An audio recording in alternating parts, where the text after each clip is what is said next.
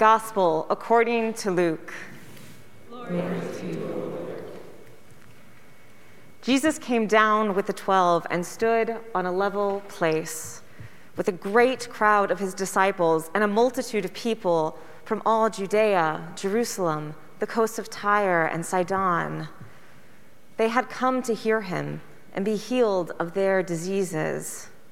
And those who were troubled with unclean spirits were cured, and all in the crowd were trying to touch him, for power came out of him and healed all of them.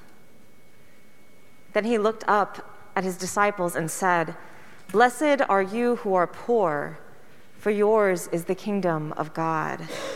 Blessed are you who are hungry now, for you will be filled. Blessed are you who weep now, for you will laugh. Blessed are you when people hate you and defame you and exclude you and revile you and defame you on account of the Son of Man. Rejoice in that day and leap for joy, for surely your reward is great in heaven. For that is what their ancestors did to the prophets. But woe to you who are rich, for you have received your consolation. Woe to you who are full now, for you will be hungry. And woe to you who are laughing now, for you will mourn and weep. Woe to you when all speak well of you, for that is what their ancestors did to the false prophets." The Gospel of the Lord. Praise to you, O Christ. I wonder if any of you are familiar with the former radio show, A Prairie Home Companion. See a hand in the back there?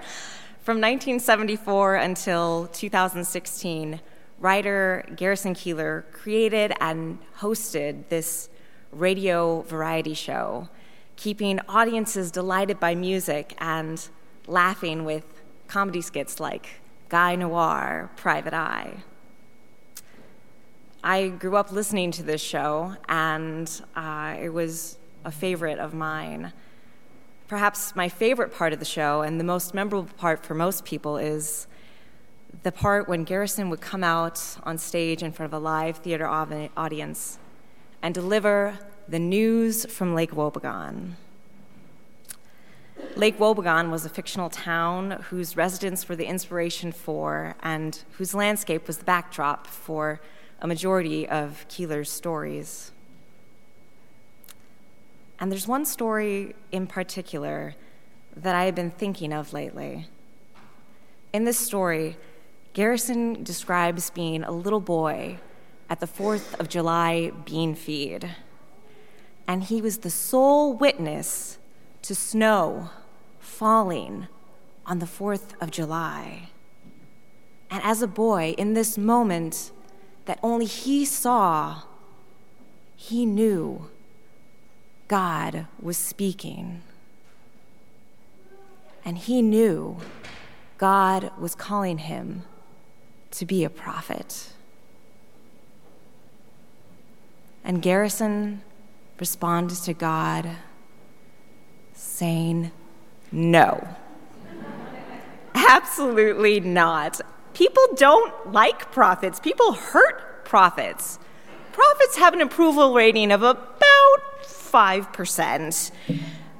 He would be rather in his line of work, which is writing stories, creating fiction, lying, because the world has congratulated him for it. Garrison says, God was disappointed in me at first, but more and more they've come to see it from my point of view. But humor aside, and despite this absolute rejection to be like a prophet, Garrison does not withhold what he thinks a prophet would say. And he says, we should be very careful. And what follows is a critique of prosperity, wasteful abundance, lack of empathy, and war. Garrison says, America is a country that God has blessed so much We have not suffered as other people have. We should be very careful.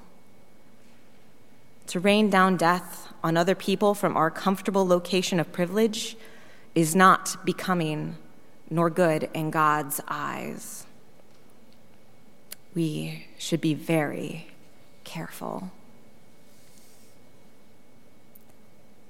And I wonder if that warning to be careful could also apply to our scriptural readings today, because today the word is full of curses and woes, and on the other hand, blessings. In Jeremiah, cursed are those who trust in mere mortals and make mere flesh their strength. Blessed are those who trust in the Lord. Here in our gospel passage in Luke, blessed are you who are poor, woe to you who are rich. And blessed are you who weep now, and woe to you who are laughing now. We should be very careful when Scripture, as Scripture often does, sets us up with this binary. Perhaps you've been sitting here wondering which end of the binary you fall on. Am I blessed or woed unto? In his story, Garrison calls us, the United States, blessed for being such a prosperous country that has not known much suffering. And perhaps we would not describe ourselves as rich. However, relative to the rest of the world, I think we all may be rich here, at least relatively comfortable. And yet, even the comfortable have their own kind of poverty. Woe to us, for we are comfortable, but wait just a second. Couldn't we just as well be blessed? Because if we aren't presently, I know we all have mourned. And because I'm sure most of us are exhausted, perhaps to the point where we are too fatigued and overwhelmed to even weep. Because I'm sure many of us wouldn't consider ourselves happy. And I wonder, is this like a scriptural math equation where X amount of wealth multiplied by Y amounts of mourning equals? Does our misery cancel out our comfortability? Or are we just getting caught up in this binary and missing the point? Are we getting caught up in what seems to be beyond our cultural's practical comprehension about wealth and happiness? There is a professor of psychology at Yale, Dr. Laurie Santos, who teaches Yale's most popular course, Psychology and the Good Life. On a podcast I recently listened to, she spoke about the world we live in as one that has commodified what it means to be blessed and happy. It is a world of toxic positivity in which we are told, treat yourself and just do more self-care in order to lead more fulfilling lives. But she says, in study after study on happiness, happier people don't actually prioritize the media-suggested and often capitalistic versions of self-care. Rather, they prioritize care for others. They're volunteering their time. They are donating to charities. They are, in fact, achieving self-care through other care. And isn't that what Jesus is talking about in our scripture today? Care for others? Isn't that the countercultural ideal we are being challenged to engage in? If it's one thing Jesus knows how to do, it is to reject the cultural ideals that we hold onto like idols of promise. The doctrine of social media, of politics, of attractive bodies, of standards of normal and good. Woe unto us if we find ourselves false prophets of these religions.